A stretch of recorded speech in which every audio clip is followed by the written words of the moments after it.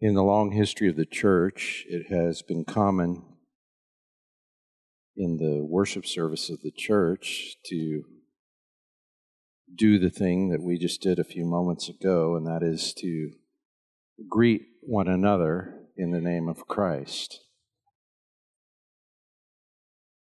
And it is most common, I suppose, for that greeting to be a certain greeting.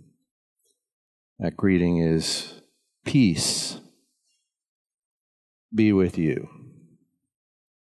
And then the person to whom you say, peace be with you, says in response, and also with you. Peace.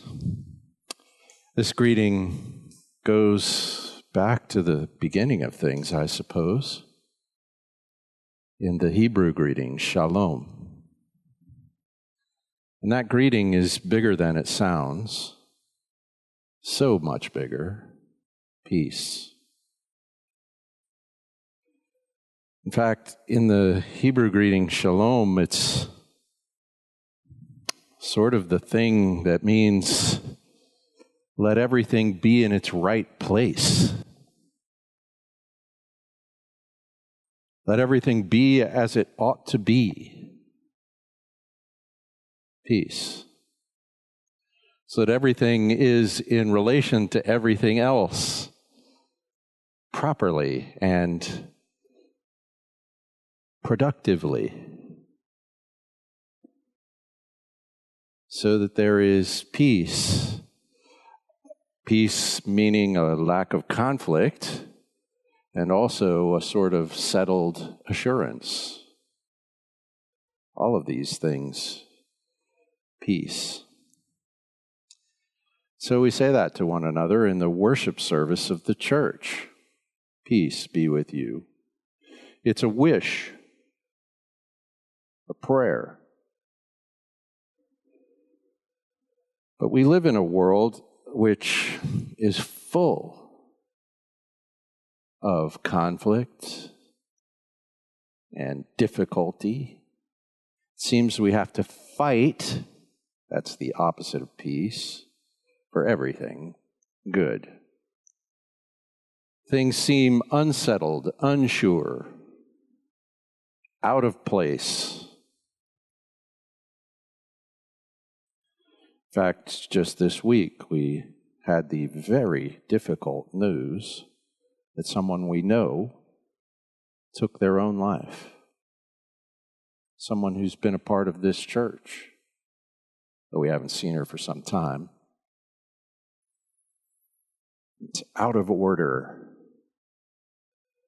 Now, death is always out of order. It is not the way things are supposed to be. It is the consequence of our own disruption of the peace. In many cultures, that's a crime, disturbing the peace. And yet the peace seems entirely disturbed almost all the time.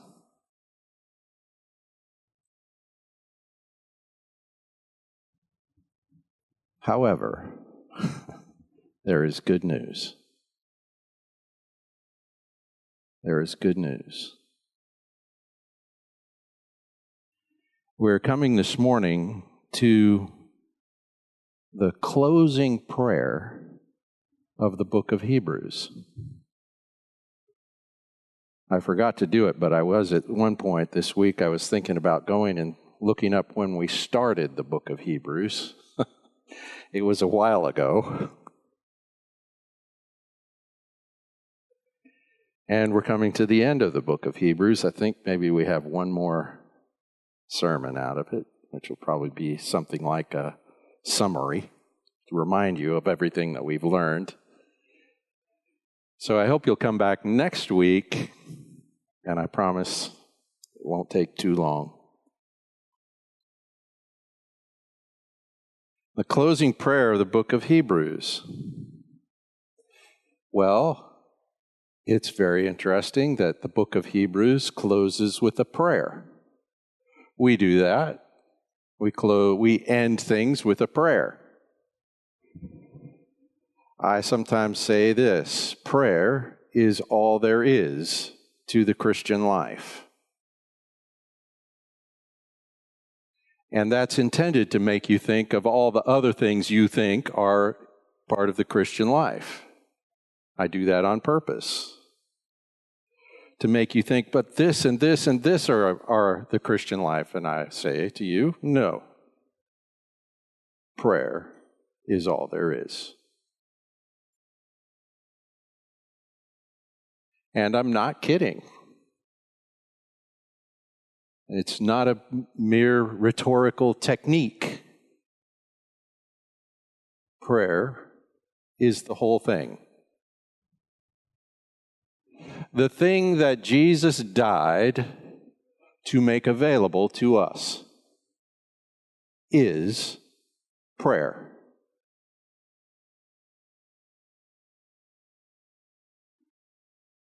Salvation is prayer.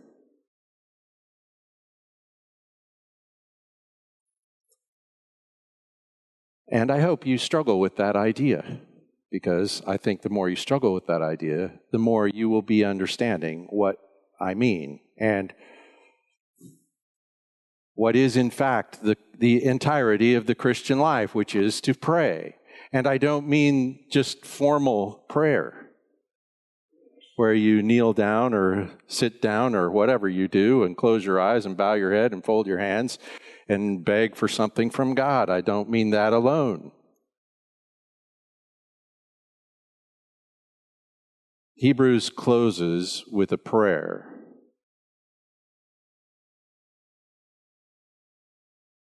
It's a prayer that's kind of in a particular form. It has the person who is being addressed. It has the grounds on which we approach that person to pray. It has the thing we're asking for itself, the petition. It has an expression of the means by which we expect an answer. And it closes with something you call a doxology, a praise.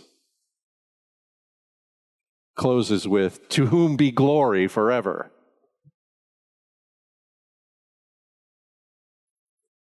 It's a prayer. So, let's read it. This is Hebrews chapter 13, verses 20 and 21. "Now the God of peace, who brought up from the dead the great shepherd of the sheep, through the blood of the eternal covenant, even Jesus our Lord, equip you in every good thing to do his will, working in us that which is pleasing in his sight, through Jesus Christ, to whom be glory, the glory, forever and ever. Amen." So who is the prayer addressed to? Well, God. That makes sense. Prayers are addressed to God. In fact, when we say pray, we mean some sort of speaking to God. But this is a particular description of God. He is here called the God of peace. Peace. And if we were Hebrew speakers, he would be the God of shalom.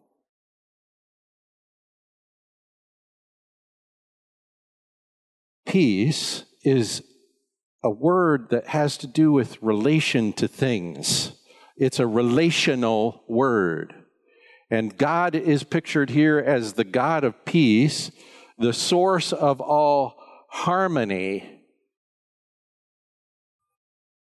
In fact, shalom could be said to be an element of the very nature of God. Because God is a triune God, three persons in one being, Father, Son, and Spirit, who have ever lived. They are the eternal one. And they have ever lived in perfect peace. Absolute harmony in every conceivable fashion. So that Jesus in his prayer in John 17 says that they may be one as we are one. Well, their oneness doesn't eliminate their threeness. They are three persons. They have an eternal fellowship in perfect peace. And it is in that sense that God is the God of peace. He has always been. He didn't become the God of peace when he made peace for us. He was already the God of peace. And that is why he makes peace. But that is the other way, the other sense in which he is the God of peace. He is the one who reconciles, the one who makes peace, the one who brings harmony, the one who restores good fellowship. In fact, if we looked at the book of Colossians, we'd read this in chapter 1, verse 19 of the book of Colossians. It was the Father's good pleasure for all the fullness to dwell in him, that is, in Jesus, and through him to reconcile all things to himself, to bring about restored peace. How? Well, it says right here, having made peace through the blood of his cross. Through him, I say, whether things on earth or things in heaven. You notice this isn't just about people. This is about everything. You see, when sin broke things, it broke everything. And the Lord God, the God of peace, is restoring harmony to all things through the blood of his cross. Through him, I say, whether things on earth or things in heaven. And although you were formerly alienated and hostile in mind, engaged in evil deeds, the very definition of evil is disruption of peace, breakage of fellowship. To do harm is to break down good fellowship. And so when Adam and Eve turned away from God and then sinned against his law, they also sinned against each other.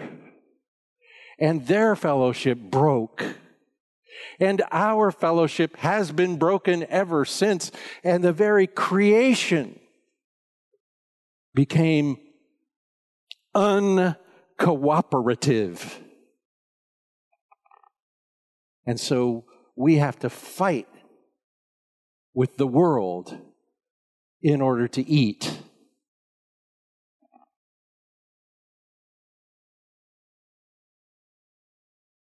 But he is the God of peace, the one who reconciles. Though you were formerly alienated, hostile in mind, engaged in evil deeds, yet now he has reconciled you in his body through death, in order to present you before him, God the Father, holy and blameless and beyond reproach, restoring harmony. That's the God that is addressed in this prayer. The God of peace. The God of eternal, harmonious fellowship who makes and restores harmony and fellowship among his people and between his people and himself. And in the process, restores all broken things into wholeness shalom. So what is the grounds of this prayer? On what basis do we bring this request? And we won't get to the request until a little later. Well, here it is. The God of peace who brought up from the dead. Now, the grounds is something about God, not something about the one asking. In other words, he's saying, what makes me think God will pay any attention to this prayer? There has to be something about God.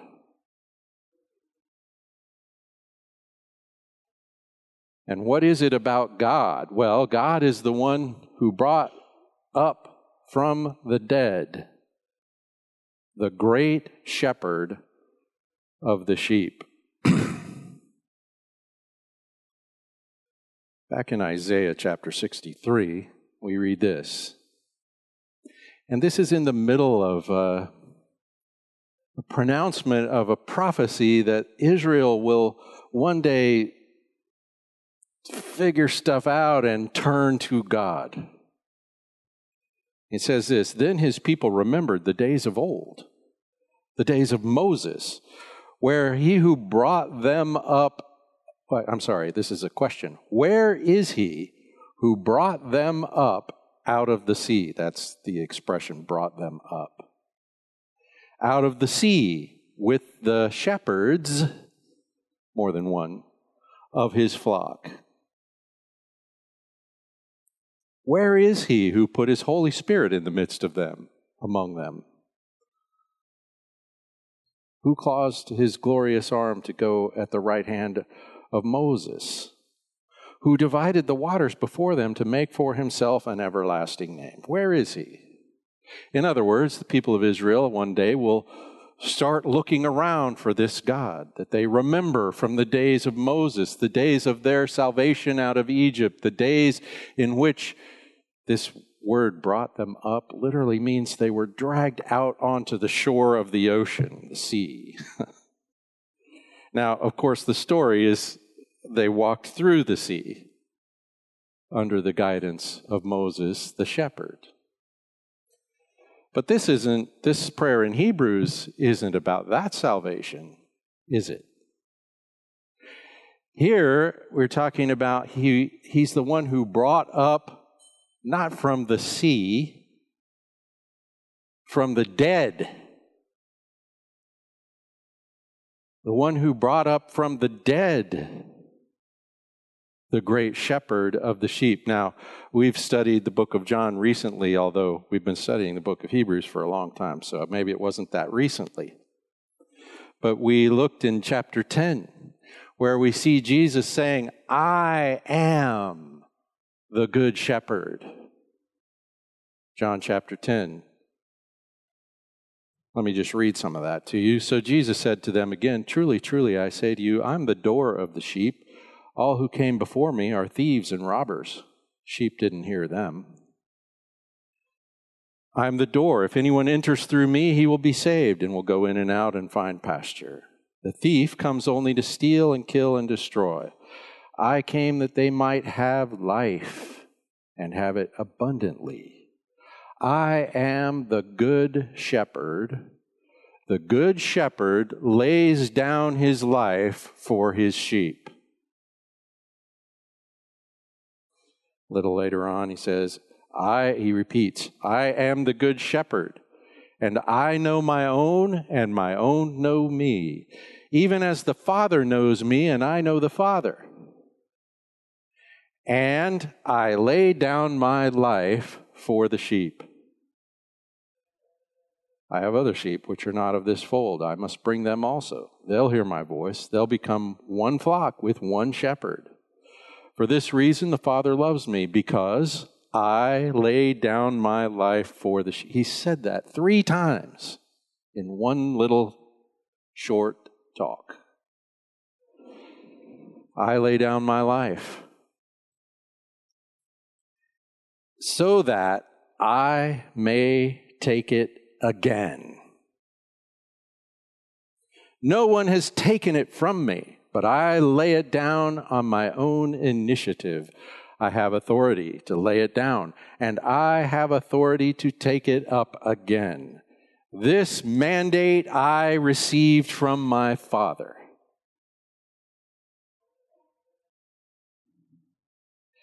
Jesus, the great shepherd of the sheep, has not been brought up from the sea. This is a comparison of Moses and Jesus. Moses is considered a great shepherd of the sheep. Jesus is the great shepherd of the sheep who God, the God of peace, has brought up again from the dead through the blood of the eternal covenant. Well, that is an interesting expression, the eternal covenant. Jesus said in John chapter 6, verse 44, "No one can come to me unless the Father draws him. And I will raise him up on the last day." So there's a bringing up from the dead in Christ. But who is in Christ? Those the Father draws. No one else. In Ephesians chapter 1, verse 3, we read this: "Blessed be the God and Father of our Lord Jesus Christ, who has blessed us with every spiritual blessing in the heavenly places in Christ." Oh my gosh. Not most of the spiritual blessings, not some of the spiritual blessings, every spiritual blessing. There isn't a blessing that you have not been granted in Christ if you are in Christ. Just as, here's one of those, He chose us in Him, the Father chose us in the Son before the foundation of the world. That's the eternal covenant.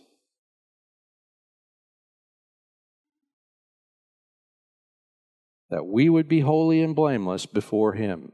In love, He predestined us to adoption as sons through Jesus Christ to Himself, according to the kind intention of His will, to the praise of the glory of His grace, which He freely bestowed on us in the Beloved. That's Ephesians 1, verses 3 to 6.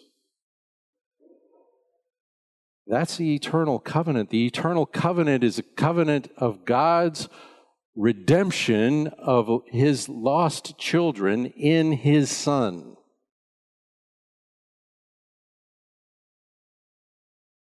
Now, in the book of Hebrews, of course, we also read about this eternal covenant in chapter 9. Because in the book of Hebrews, in chapter 9, we have a comparison of the covenant given through Moses and the covenant received in Christ. This is Hebrews 9:3. Behind the second veil, there was a tabernacle called the Holy of Holies. Had a golden altar of incense.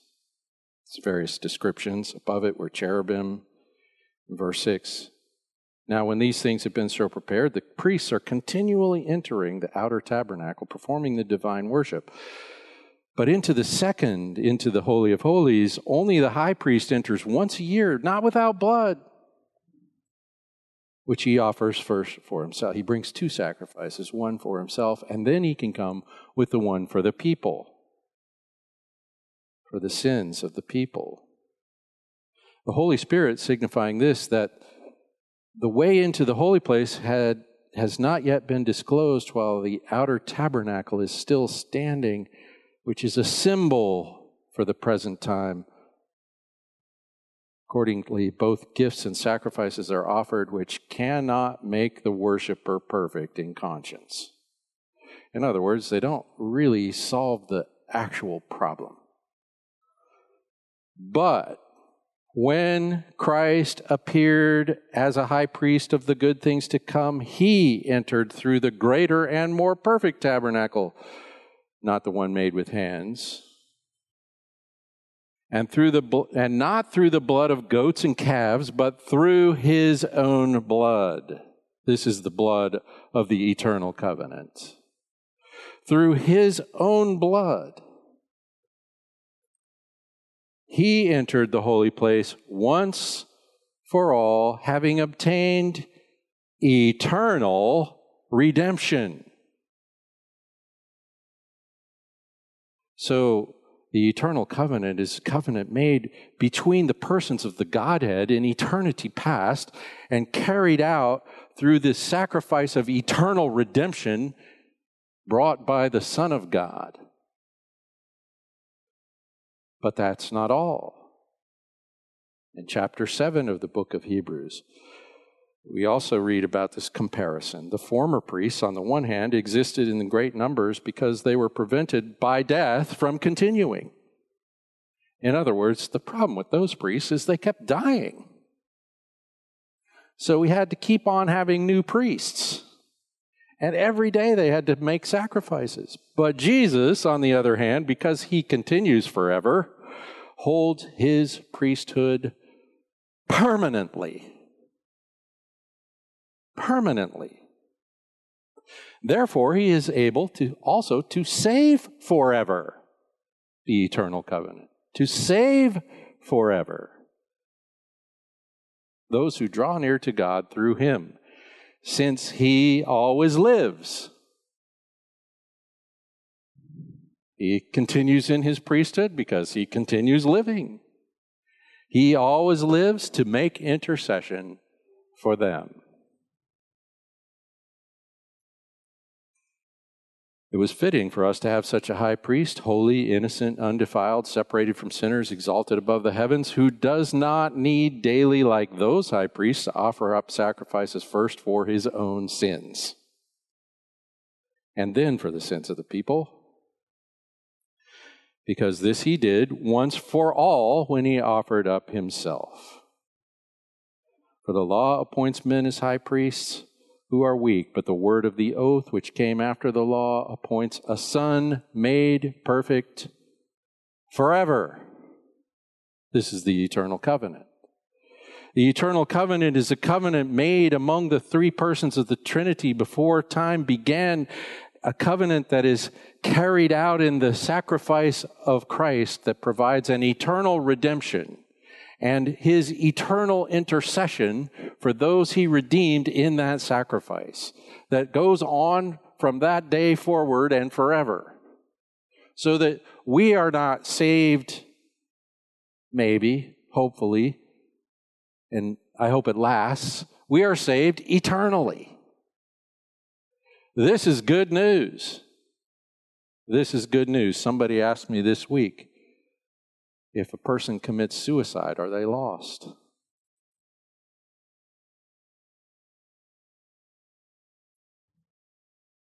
If they are in Christ, they are in Christ. And there is no reversal of that reality. Now, a person who is in Christ should always have a living hope, as we sang. But sometimes people lose track. Sometimes even those who are in Christ might reach that desperate condition. But if you are in Christ, God, the God of peace, has made peace with you, and that is an eternal covenant established by him before anyone else ever thought of you, and carried out by him on the cross, not by you, and promised in intercession from that day forward. There is no losable salvation, because God is seeing to it. And he does not fail. Well, sorry, that was a bit of a detour, but the God of peace brought Jesus up from the dead.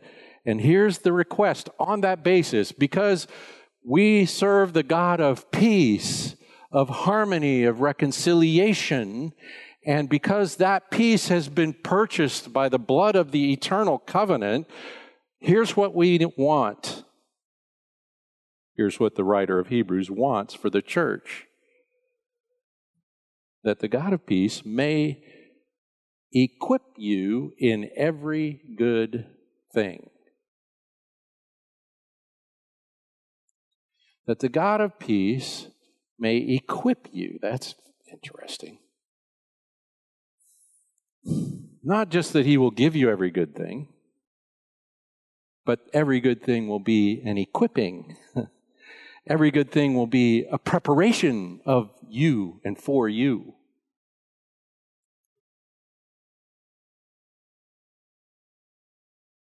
That he may equip you with what? Every good thing. Well, what constitutes a good thing? Well, I think it's here in the prayer. Every good thing to do his will. To do his will. Now, when we talk about the will of God, we have to talk about it in two different ways. In fact, the New Testament has two different words. There's one word that's used for the will of God that is something God has declared will be, determined, like he chose us in him before the foundation of the world. There's another way to talk about the will of God, that is talking about what pleases him, a sort of a word that means his desire, what he would like to see. Now, of course, when we're talking about God, we're in over our heads. So how all of these things might be is, well, over our heads. But here he's using the smaller word, what God desires. In other words, what God would like to see done in this world now.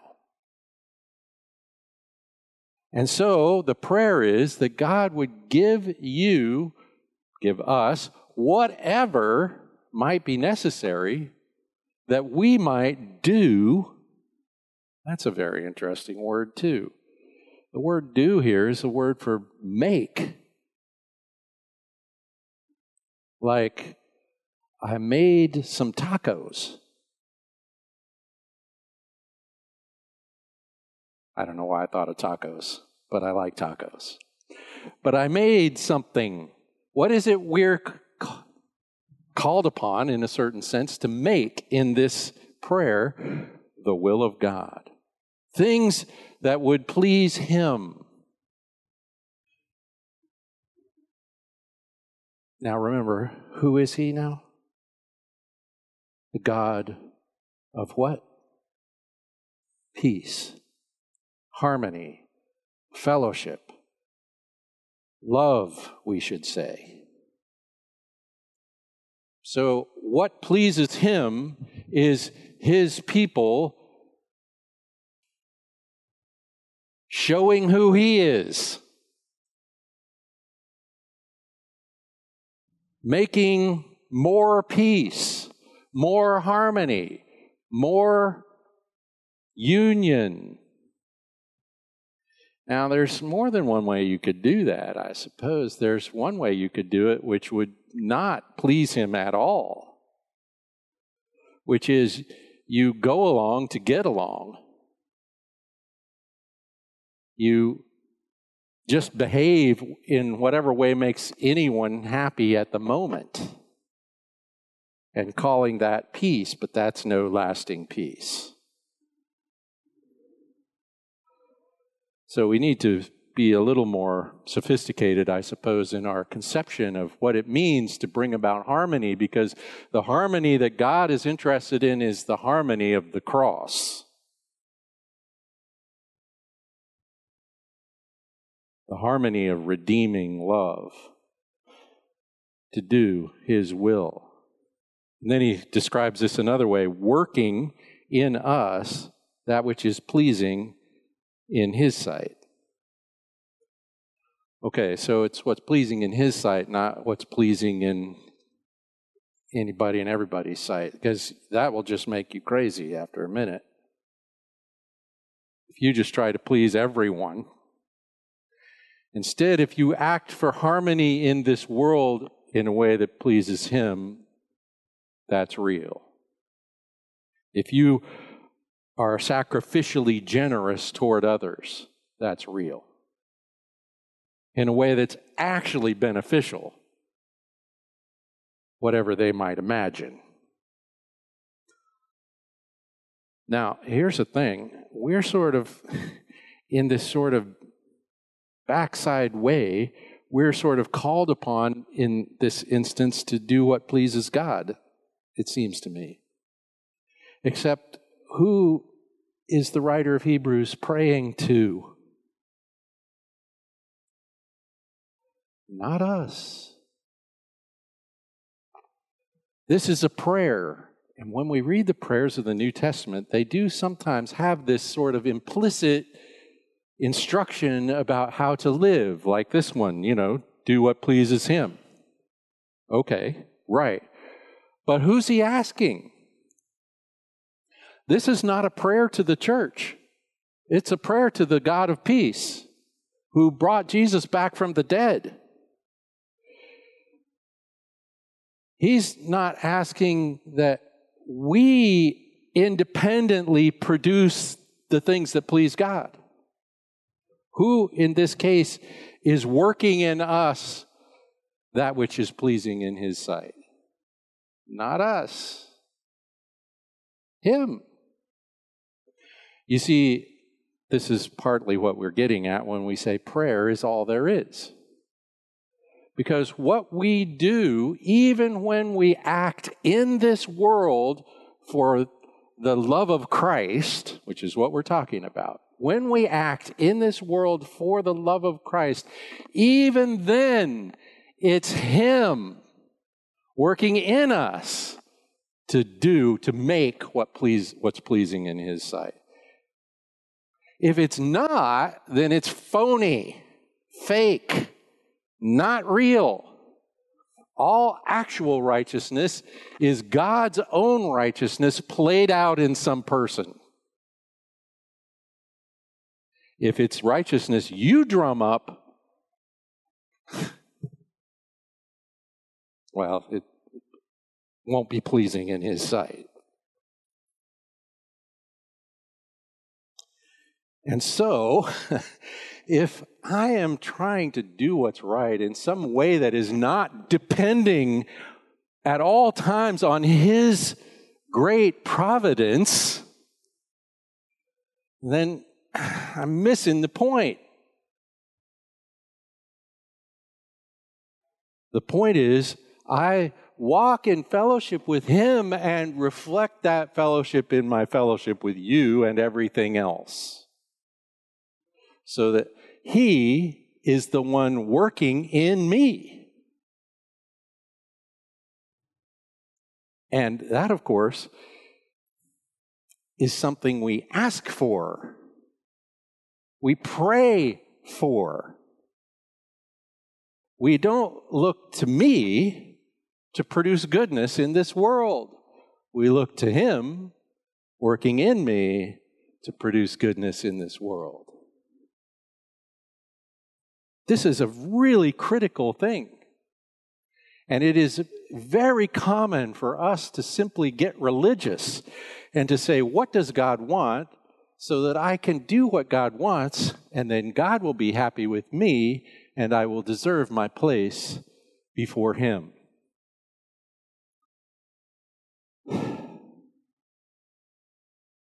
He's the God of peace who brought up the great shepherd from the dead. He's the God of the eternal covenant. He's the God who redeemed you. He's the God who gave His Spirit in you, in us.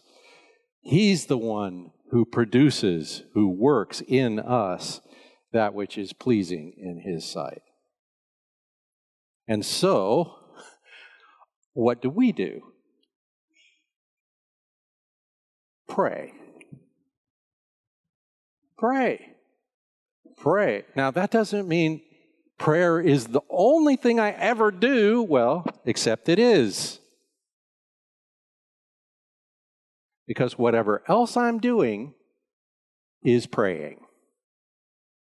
That's the point. What Jesus died to provide to us was access to God. Access to God. And so,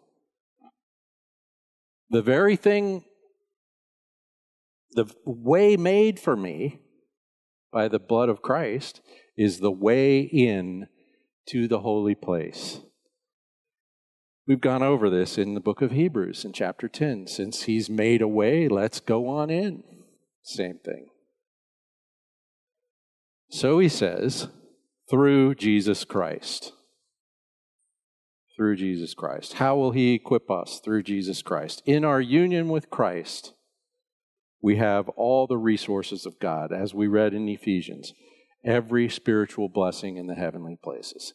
It says in Ephesians chapter 2, he raised us up and seated us in the heavenly places in Christ. So where he is, I am. So I have constant access, and so I live my life in this world in constant reference to my life, which is in him. I'm living my in him life here, and he's living his in me life here. So Paul says in Galatians chapter 2, I've been crucified with Christ. It is no longer I who lives, but Christ lives in me.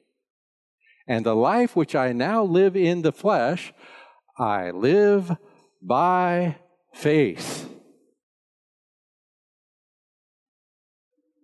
in the one who loved me and gave himself for me.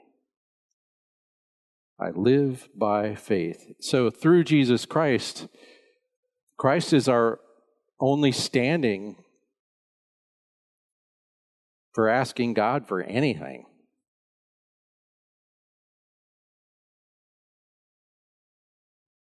And it's in Christ that we are given every good thing.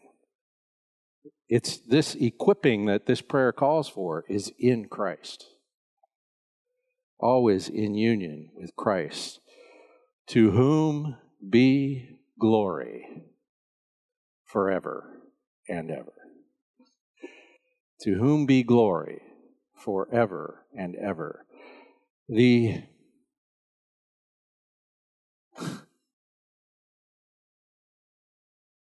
unspeakable great magnitude of the gift of God in Christ.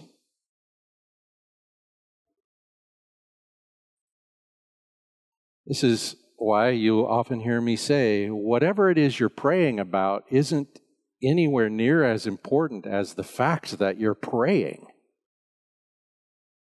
The fact that you have the privilege of child of God and can go into the very presence of God at any moment over anything and receive the warm embrace of a heavenly Father and not the punishment of a heavenly judge. That reality is the biggest deal of them all, and it is what the book of Hebrews is entirely about. It is wholly about consider the unbelievable privilege that God has showered on you in His grace. Try to drink the Niagara Falls of the grace of God in Christ.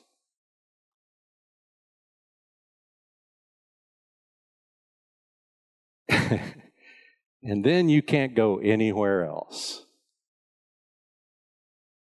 And you will persevere in the things that are pleasing in His sight. You will become a living expression of that grace. To Him be glory forever and ever. Father, we give you thanks. Lord, you are the God of peace, and you have sent our Savior, the one who is our peace, and you have sent your Spirit who brings peace. Lord, we pray that we would be the people of your peace that we would express this amazing love to one another and to the world around us, so that they might see, so that they might know that in Him is peace. We pray in Jesus' name and for His glory. Amen.